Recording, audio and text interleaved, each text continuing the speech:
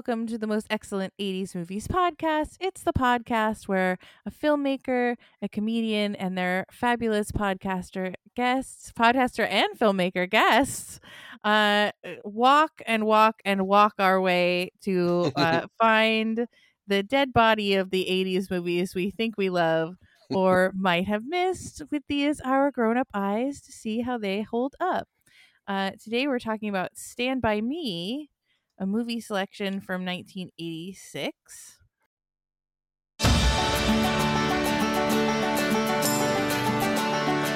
Oh man, wait to hear this. What is it, man? You guys want to go see a dead body?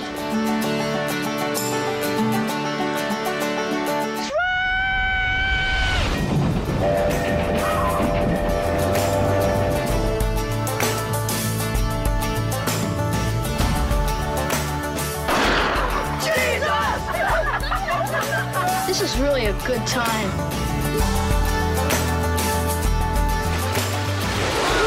You run into something on your neck. Legion! Oh my God! I want to see a dead kid. Maybe it shouldn't be a party. I'm never gonna get out of this town, am I, Gory? You, come back here! Run! You think Mighty Mouse could beat up Superman? What are you, cracked? I'll kill you, I swear to God.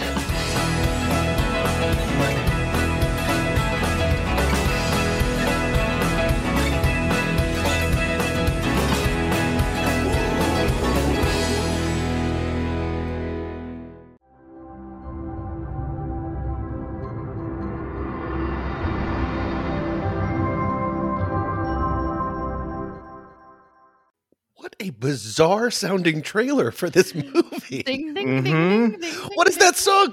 This movie is so iconic for its music, and instead they were like, let's give it over to Ramblin' Joe. Weird. Take it, Ramblin' Joe. Yeah. Take it, Ramblin' Joe. They really made it feel like a lighthearted romp in the trailer. And they also, you can't hear it because it's, on the screen or whatever, but they count John Cusack as part of the all-star cast, which, okay. Oh, wow. I mean, he is in this movie. Yep. He does. I mean, Give he someone did a a hat. day. He did. He wore a hat. He did a great job. So, hi, I'm Chrissy. I am the director of the Neighborhood Comedy Theater in downtown Mesa, Arizona. And with me is my podcast co-host, Nathan Blackwell. Hello. A Phoenix-based filmmaker. Greetings. I suck at Greetings, intros. with us today once again is one of our favorite guests, handsome Tommy Metz III. How are you, sir? Jingle, jingle, jingle, jingle, jingle, jingle. I'm doing great. I cannot get over how weird that trailer sounded. I'm doing great. It's such a pleasure to be back. It's a very banjo forward. Yes. So we're talking Stand By Me. This is a favorite of yours, isn't it, Tommy? It absolutely is, yes. And this was a great choice because I've seen this movie, I think, 900 times, but I haven't watched it in years. So to go back and rewatch it for this was really exciting. Awesome. And what about you, Nathan? Is this something you've seen a bunch of times? I've definitely seen it maybe like 2 or 3 times, but it's been like 15 years. Wow. Yeah. Same for me too. I haven't watched it I think I went to see like a, cult classic movie screening of it, but that would have been many, many years ago. And I think I've only seen it like a handful of times. I definitely haven't seen it enough to be like memorize it. And yet I'm pretty sure I could quote most of it. Yeah. Once it starts, you're like, oh, wait, I know exactly where I this know scene goes. exactly. And I was, if you Oh, said what it are came you out in gonna say? 86, I was 11. So I was right in the sweet spot when Yeah. this came out. Yeah. It was That's one like- of the reasons that it was such a huge influence for me. Made for you. And it's one of these like 80s, 50s movies.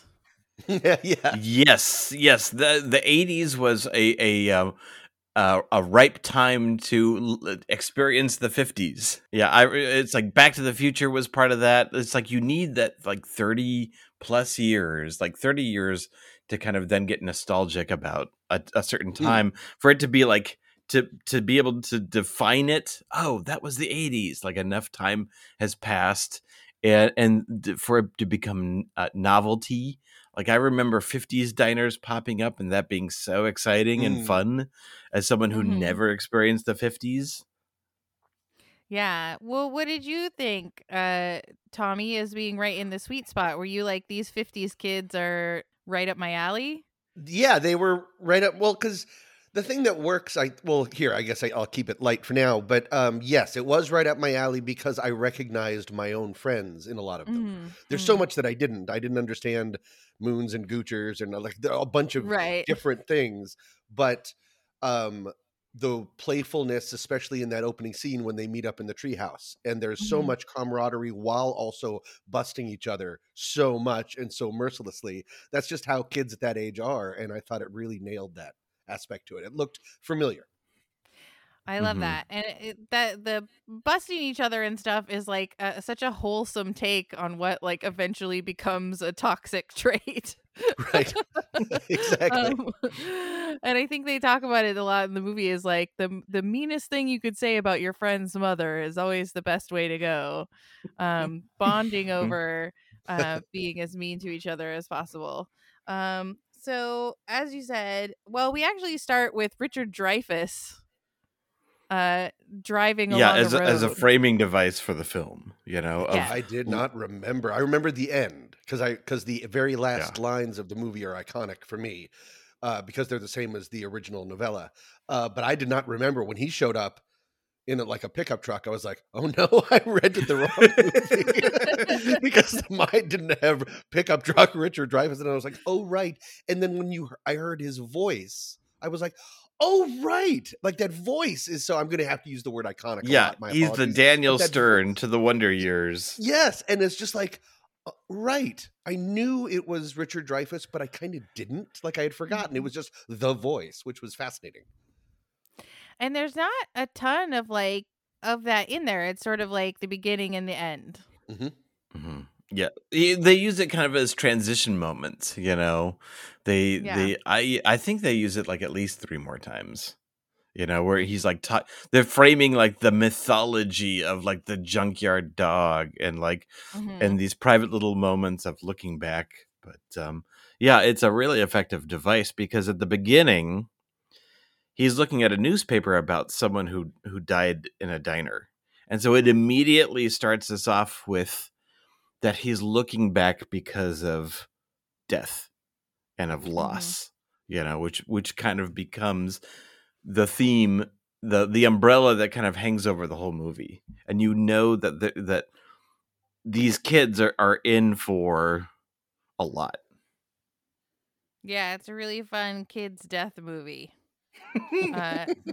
That's Stephen King. We just did Pet Sematary. Oof. And you know, that's also a fun kids and pets death movie. Yep. So yes, and then we cut right to the gambling, smoking children, which are adorable. Yep. And as it said in the trailer, what a cast. We've got River Phoenix, Will Wheaton, Corey Feldman, and a very plump and precious Jerry O'Connell. They're a great team, and they immediately feel like besties, and it launches right in. That was another thing I didn't remember too, is there's not a lot of like build up. It's just like, hey guys, happy summertime or happy Labor Day weekend. Do you want to go see a dead body? Right. It just that's the thing that's right from the beginning. And they're all like, yes, of course we want to walk for 2 days to go see a dead body. Let's put this plan together. And it was because I was a little confused about who was whose older, younger brother. Because there's also a gang of hoodlums. So there's our gang of kids, but there's also a gang of hoodlums led by Kiefer Sutherland. And they're all like the older, or like some of them are older brothers of our gang. Eyeball is the older brother? Yep. He's the older brother of Chris, but or Chris? It was River Phoenix, right? I thought it was River Phoenix's older brother, but I could be wrong. I think so too. I think it's Chris's older brother. And he's one of the reasons why everyone thinks that Chris Chambers will never grow up to be worth anything is partly Right. because of Eyeball. Because he's Kiefer Sutherland's right-hand hoodlum. Right. But the kid who was under the porch, Chubby Jerry O'Connell, he overheard his older brother Oh, right. talking about the dead body. Mm, So mhm. I think like there's a lot of older brothers in the older gang. Right. So that's don't how he heard remember about the exactly. dead body. Yeah. But I do say about the hoodlums, this I think is the scariest, and I'm including things like the Lost Boys and stuff. This is the scariest that I think Kiefer Sutherland has ever been. Mm. Partly because, I Mhm. mean, just because he's so realistic. Yes. And he's got a knife. I mean, I just remember so many things of the toothpick going back and forth as he's playing chicken in the car with the truck and stuff. He's the coolest and also the scariest in the entire world.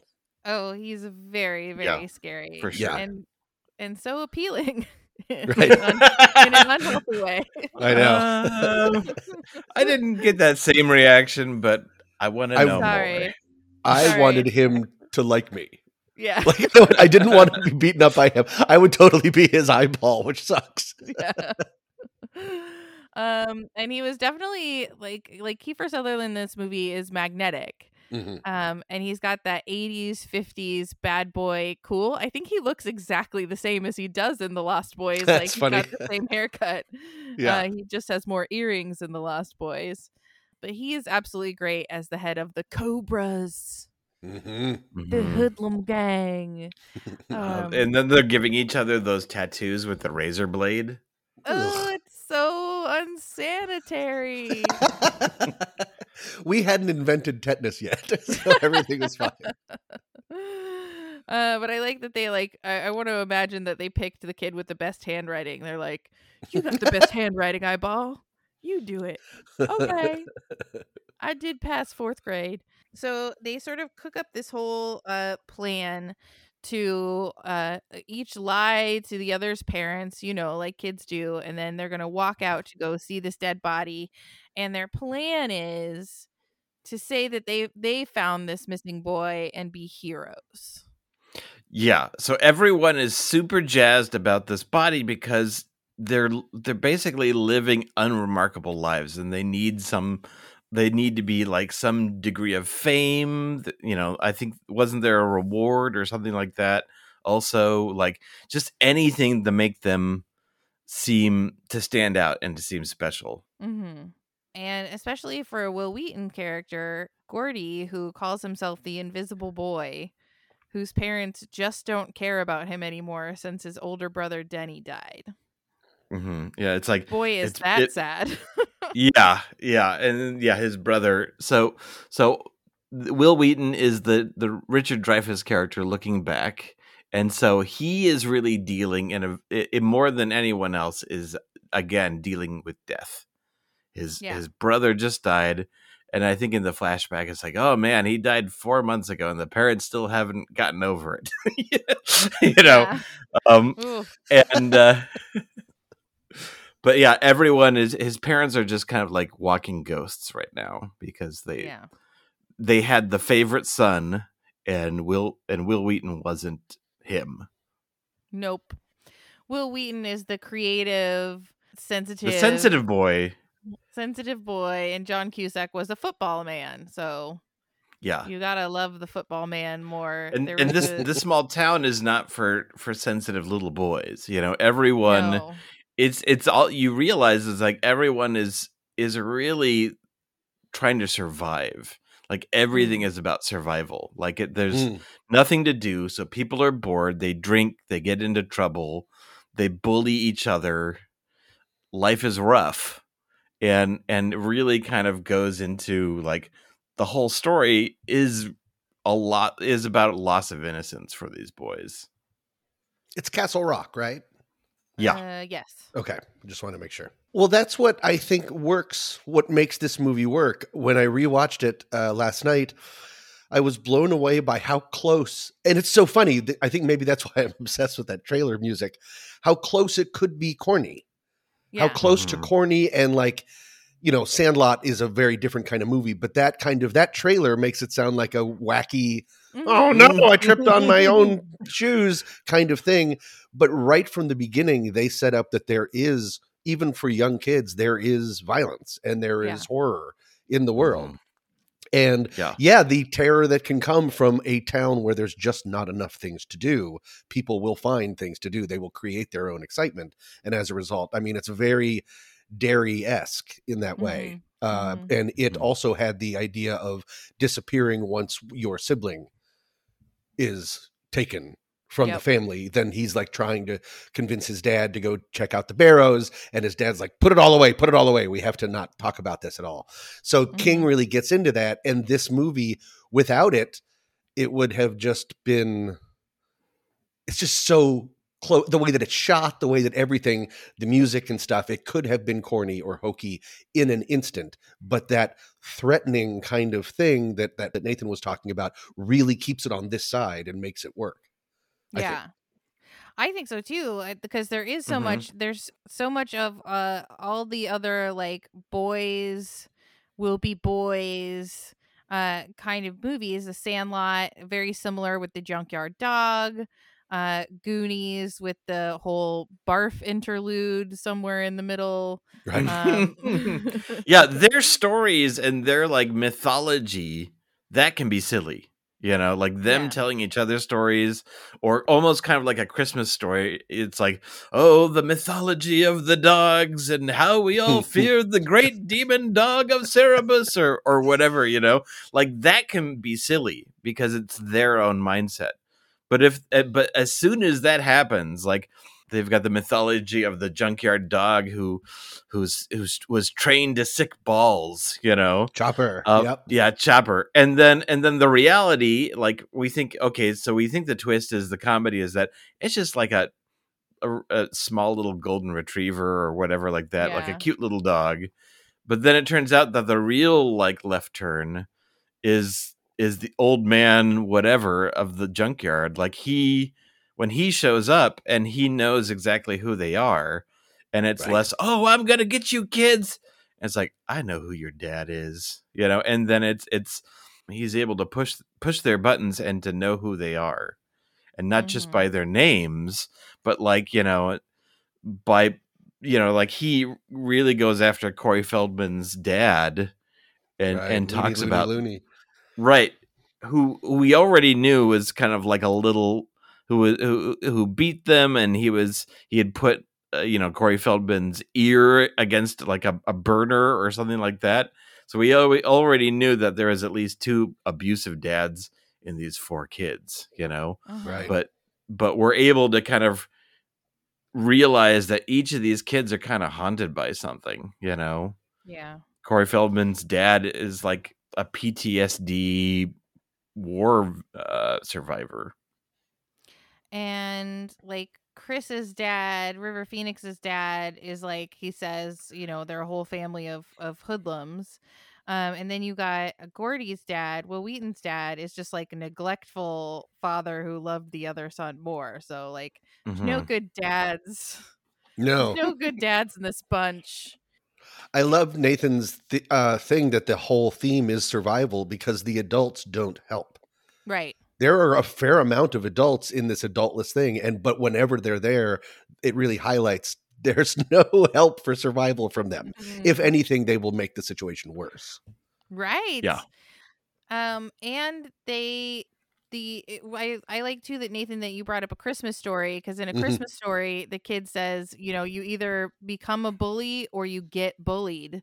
And it seems like that's kind of the theme for these guys here too, is like you either become a hoodlum or you become a victim of the hoodlum. And then they even bully like Jerry O'Connell. They bully him. He is like the lowest one on their totem pole. And then within the group of the Cobras, the bullies, they're all mercilessly bullied as well. Like there's no safety in that group either. If you're not Kiefer Sutherland, you're a victim of Kiefer Sutherland. Yep.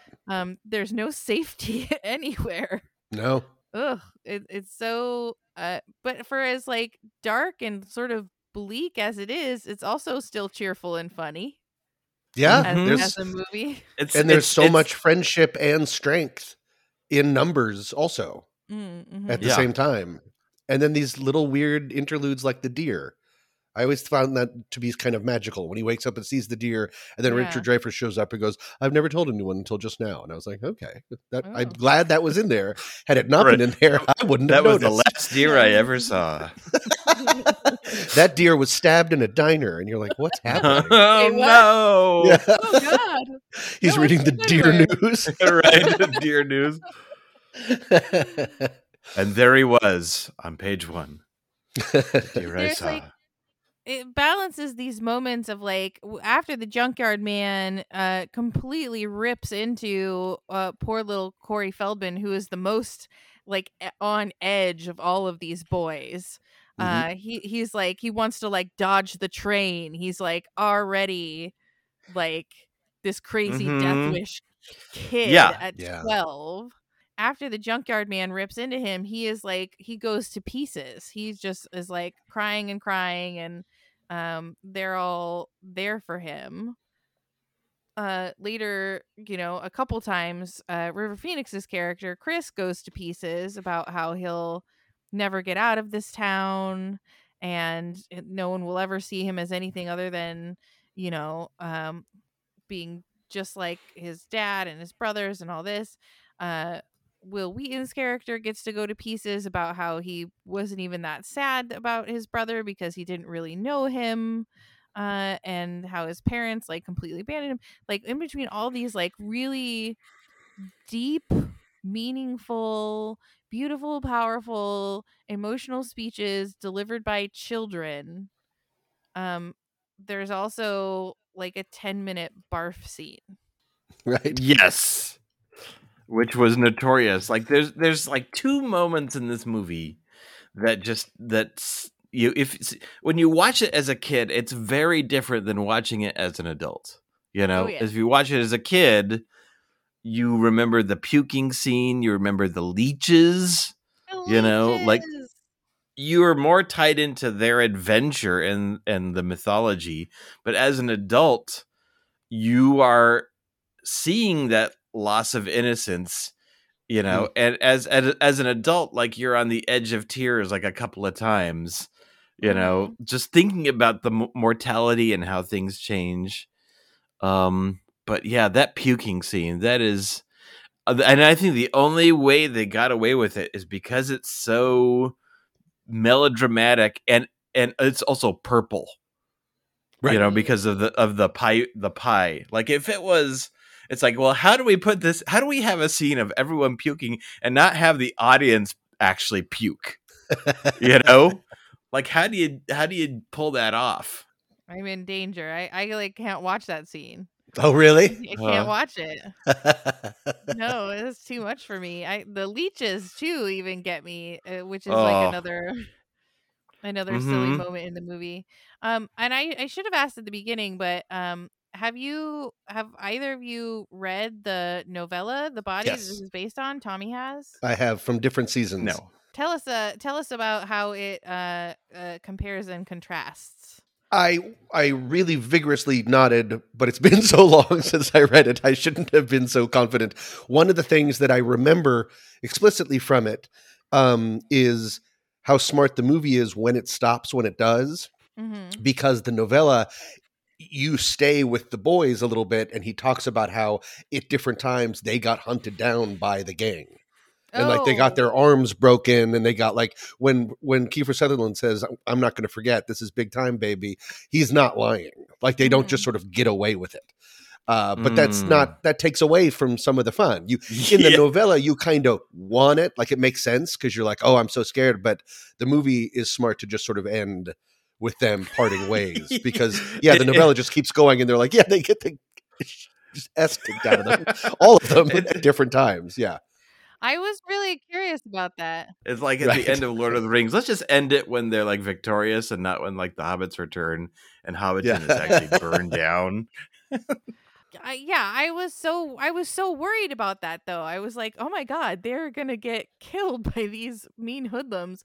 But also, I was just like struck by how easy it would be for the hoodlums to get busted for running a logging truck off the road. Like all that guy has to do is be Yeah. like, Yeah. it was Kiefer Sutherland. And they'll be like, oh, Yeah. yeah, the town hoodlum. Yeah. They do How did not you know? have bright Because there's futures. 9 people in this town.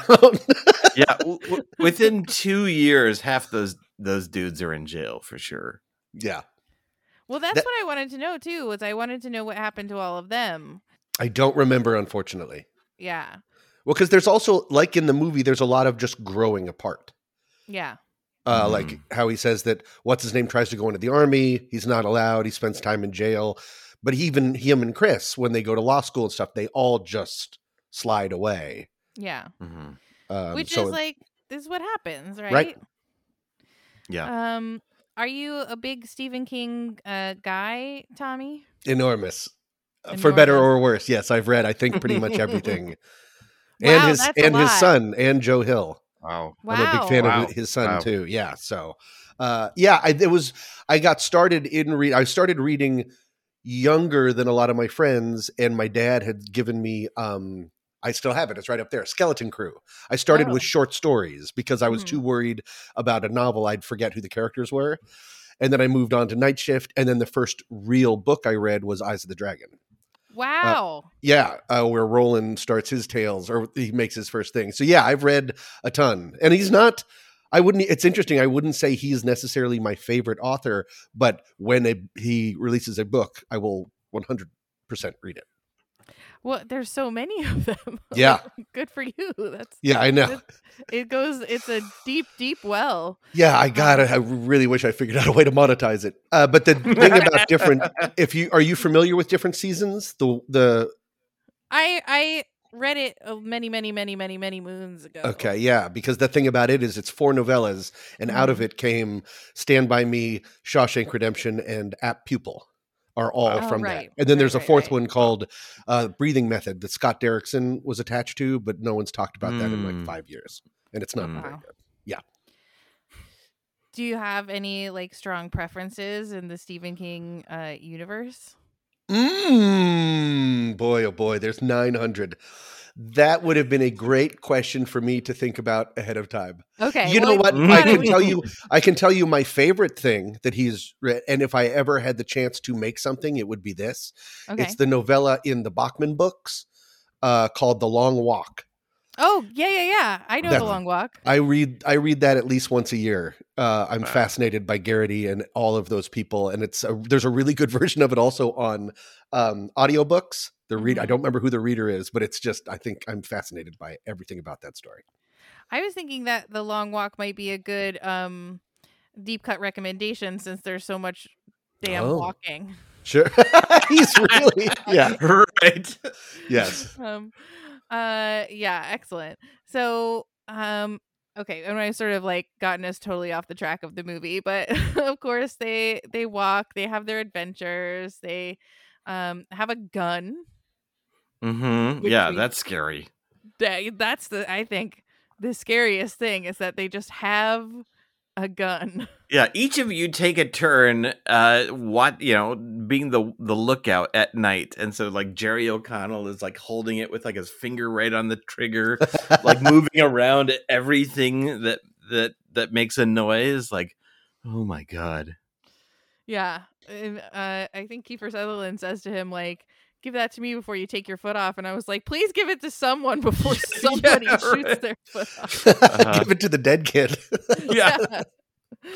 But they do eventually find the body right at the exact moment that Kiefer Sutherland and the Cobras find the dead body.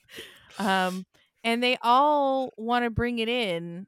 They all want to take it with them, which I was like, I couldn't wrap my head around. Yeah, it's like, let's build a stretcher and take it back. It's like, That was a 2-day walk, friend. Uh-huh.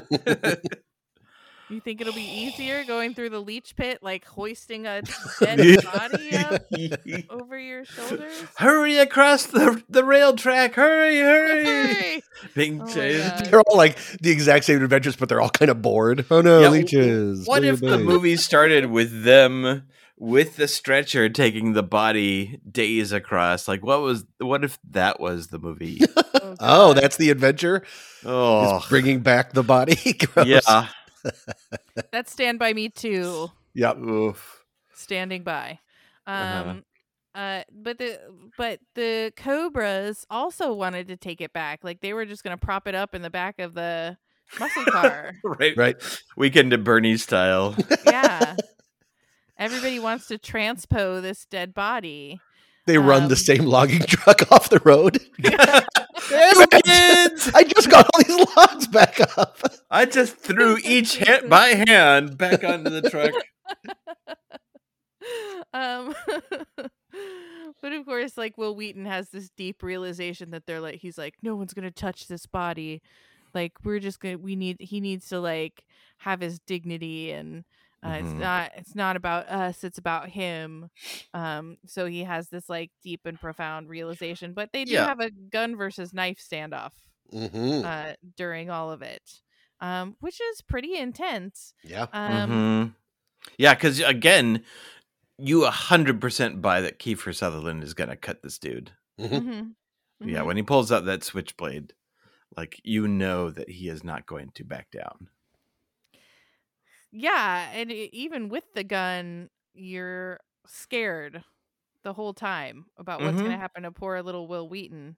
But what a nice piece of acting by very, very, very young actors. They're all so good in this movie. I think that's part of what makes it such an endearing classic, is that these kids are all killer actors, just slaying what is a very tough movie to act in. And this is during Rob Reiner's meteoric run as a director. I mean, he could not miss. All different genres, all everything. And then came North, and it all disappeared. Something happened with that Elijah Wood movie because he just never got it back. But yeah, he was just on a roll, and Castle Rock Entertainment was just on a roll that no one had ever seen from someone like that. It was fascinating. Yeah. What did he do after this? Was it The Princess Bride? He has Princess Bride. He has A Few Good Men. Harry Met Sally. Yep. Yeah. A Few Good Men, When Harry Met Sally. A bunch. I love A Few Good Men. Yeah. Yes, he's quite a good director. And when I saw that he directed this, I was like, because I didn't know, I was like, what? Yeah. Mr. Princess Bride directed this very sad, very like complex sort of movie. But yeah, he did a great job. And that's sort of so at the end, with the very, very nice bookend, which I appreciated so much, is that like the standoff ends, the boys walk back, but they just walk straight back. They don't even like stop. They just walk all the way home. And they anonymous phone call to let them know where the boy is. Roy Brower, is that his name? Ray Brower. They do an anonymous phone call to let them know that the body is out there. And they like go their separate ways to go back to school, where it's like sort of made clear during the movie that Vern and Gordy will go into like college prep classes, and Teddy and Chris will go into like shop classes. I guess that in junior high, you have to decide your whole future at this time. Oof. So they're sort of like kind of parting ways a little bit at the end. And then we get back to Richard Dreyfuss, who kind of tells us the story of how it all worked out. Yeah. And right before that, because we remember at the beginning that one of them died, and we're reminded that it was River Phoenix's character, you know? and there's this heartbreaking shot, this moment to where Will Wheaton and him part ways, and we see River Phoenix walking away, and they do this dissolve, so he just fades away. Mhm. You know, they fade to a shot with him out of it, and so it looks like he just disappears. Mhm. And that I got know. me. Ugh. That was the first time that I'd heard the phrase, "I'll see you around, not if I see you first." Oh, Yeah, I'd never, and it was decades later that I understood it. right. That it means if never I see you understood it. first, I will go the other Mhm. direction. It's one of those things you really only appreciate as an adult. Right? I was always just, I don't know what I thought it meant, but not that. Right. Not if I see you first, because then you'll, okay, so then we'll see each other and wave. Yeah, I just never questioned it. But then I love that dissolve is amazing. Yeah. I too always Oof. thought I'll see you later, not if I see you first meant like I'll be looking for you. I'm looking for Yeah, you. that's what I thought. That's what it was. Yeah, I'm going to see, because I'm just going to be I'm behind gonna see you the you whole time. first. 'Cause I'm Right. gonna be with I shall you. be watching you sleep. Yes. And then I realized, oh no, it means I don't I'm want to avoiding see it. you. Yeah. But I think the thing that I thought was really, really nice was that the Richard Dreyfuss has a son and a friend who are like wanting to go to the community pool, it seems Mhm. like, because they have Yep. towels over Mhm. their necks. And he's like, yeah, I'll get there. But in the end, he does go like play with them and hang Right. out with them. And I'm like, oh, Mhm. thank God. Thank God that these kids will have a Right. dad. Right. Shut up! I'm trying to write. Yeah. He's like, no, I'm gonna take you to the pool and play with you. It's like, okay, so he learned a lesson at least to Right. be a good Mhm. dad. To finally be a good dad. Finally, the 80s parents were all perfect, as we know. You see him doing a huge rail of cocaine in the back, Uh-huh. and then he goes to the pool. Yeah. Let's go to the Uh-huh. pool, kids. I'm But I ready to thought- crush this pool. I thought that felt nice. Yeah. To see boys with a dad who seemed to want to be with them Mhm. as an end. But of course we get the really sad stories of what happens to everybody. And that's Stand By Me, man. Mhm. Oof.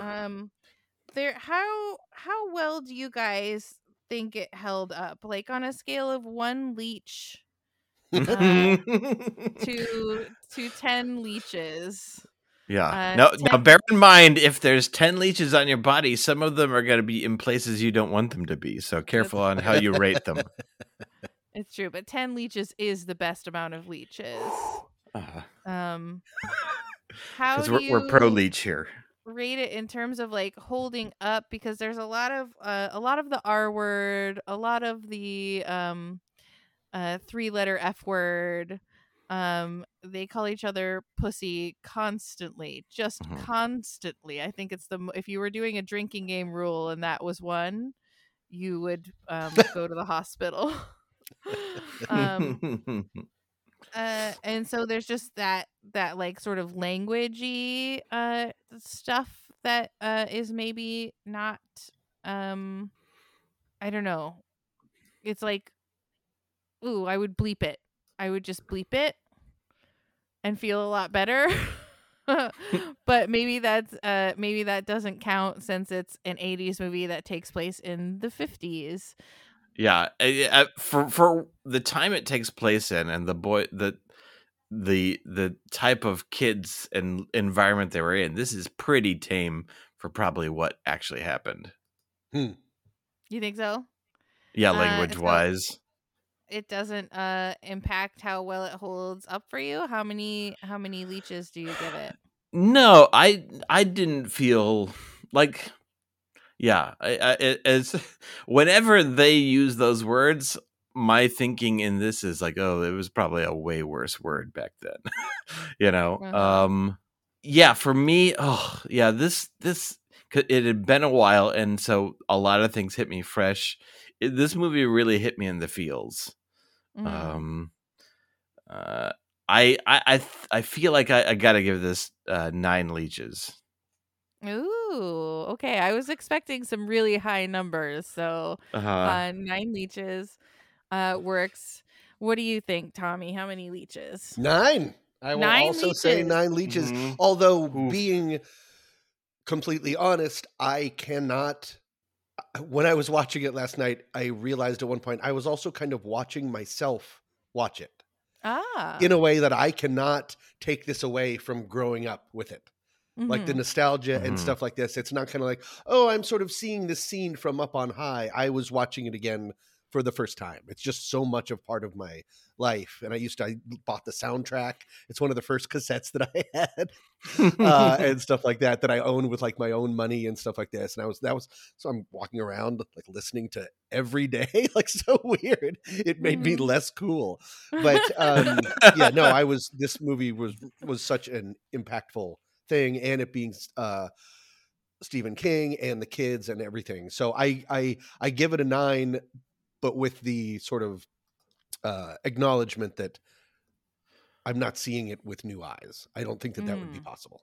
Okay. I was voicing along with the movie, like how you were saying you could probably quote. I was doing it just, I realized like under my breath of like, suck my fat one, you cheap dime store hood. Like the entire time I'm just doing lines. So, yeah. Was there anything that stood out to you as being like hitting different than back then, or it all just like fell right into place? The gun, the use of the gun for comedy.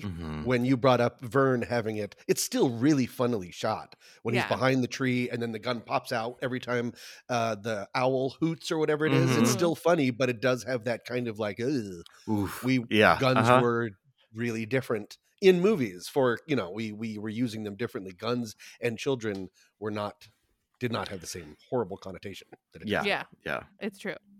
That was it for me too. So I totally support all of the 9 leeches. I will give it 8 leeches just because the seeing of the gun and just the unsupervised pointing of the gun at all of the children really just, oh my god, it like for me now, and I had this like feeling when we watched Heathers too, like for me now it's just like, oh, it makes the bile like rise up in my throat. I feel in Heathers that hurt it, but I felt like in Stand By Me it helped it.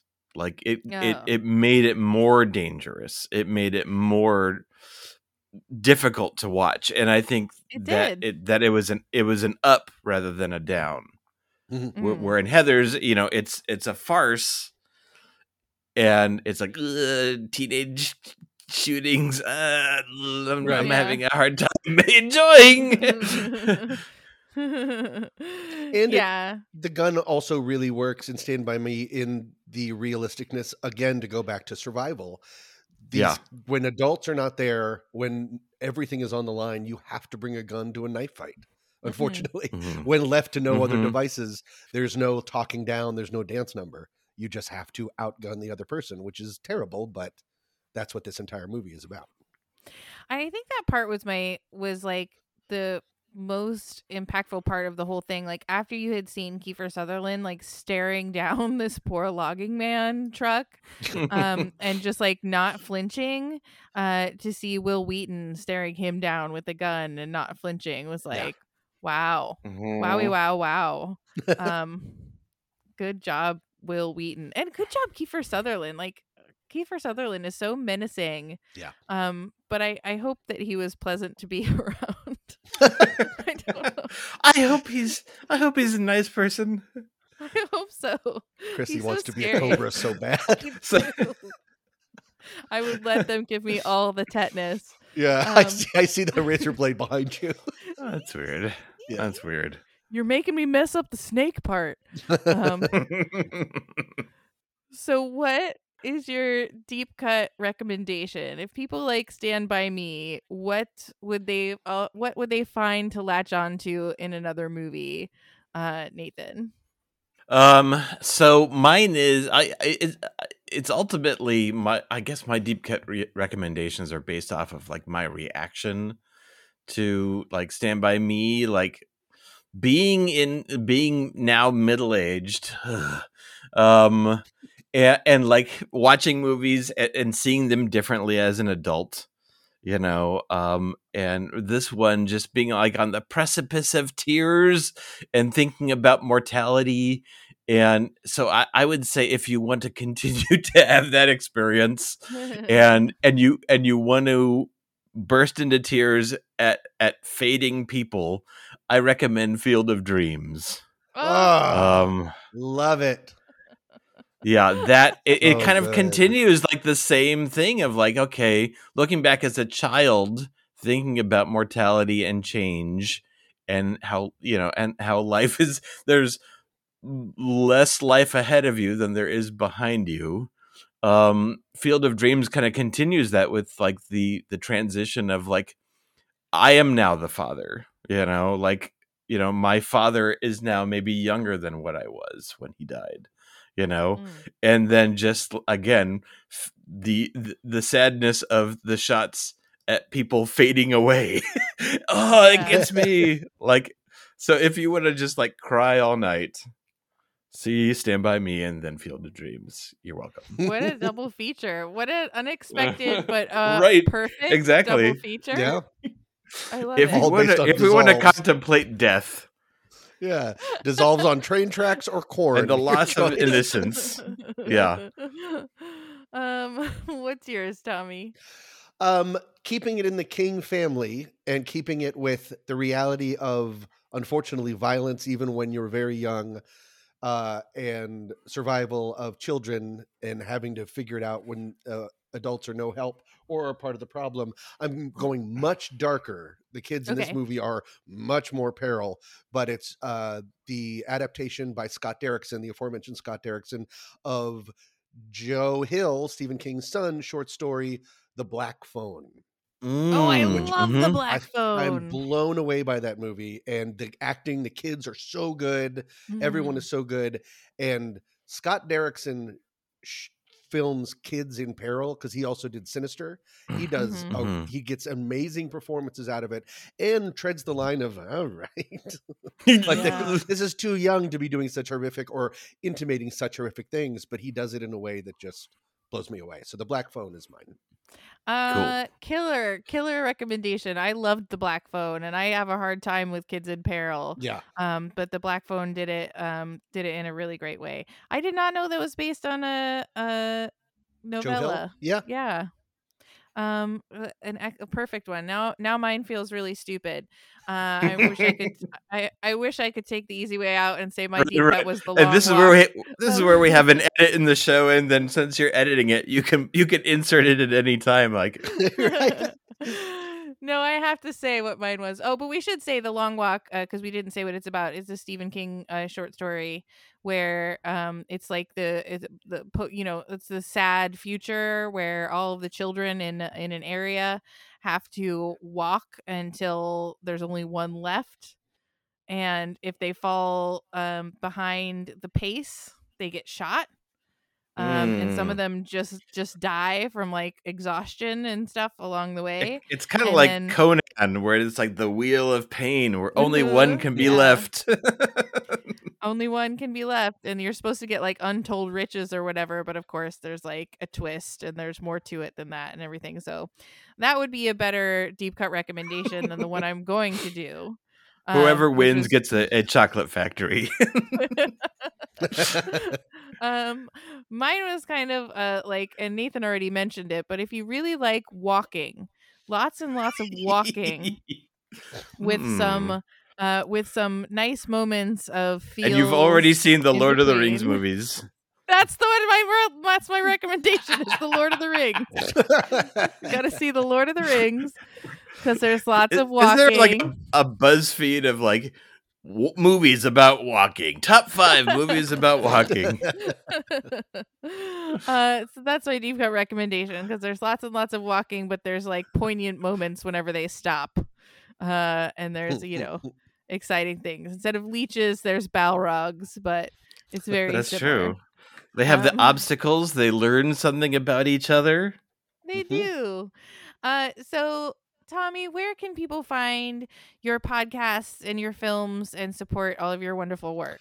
Sure. Our film, my feature film, 30 Nights of Sex to Save Your Marriage, is currently on Tubi. We were on Amazon Prime for a long time, but now we're on Tubi. Prestigious. Tubi. And Ooh. my short film Static, which is the first horror film that I've ever made, have been having a nice festival run, and we're about to be in New York Excellent. Awesome. in May, which is very cool. And Very cool. podcasts, we're actually changing it right now, but the great podcast with a terrible name, What's That Smell? I do with Pete Wright. It's a comedic podcast about anxiety, but we are actually changing it. It's going to be season 8 starting later this year, and we have a Ooh. big change coming. So that's exciting.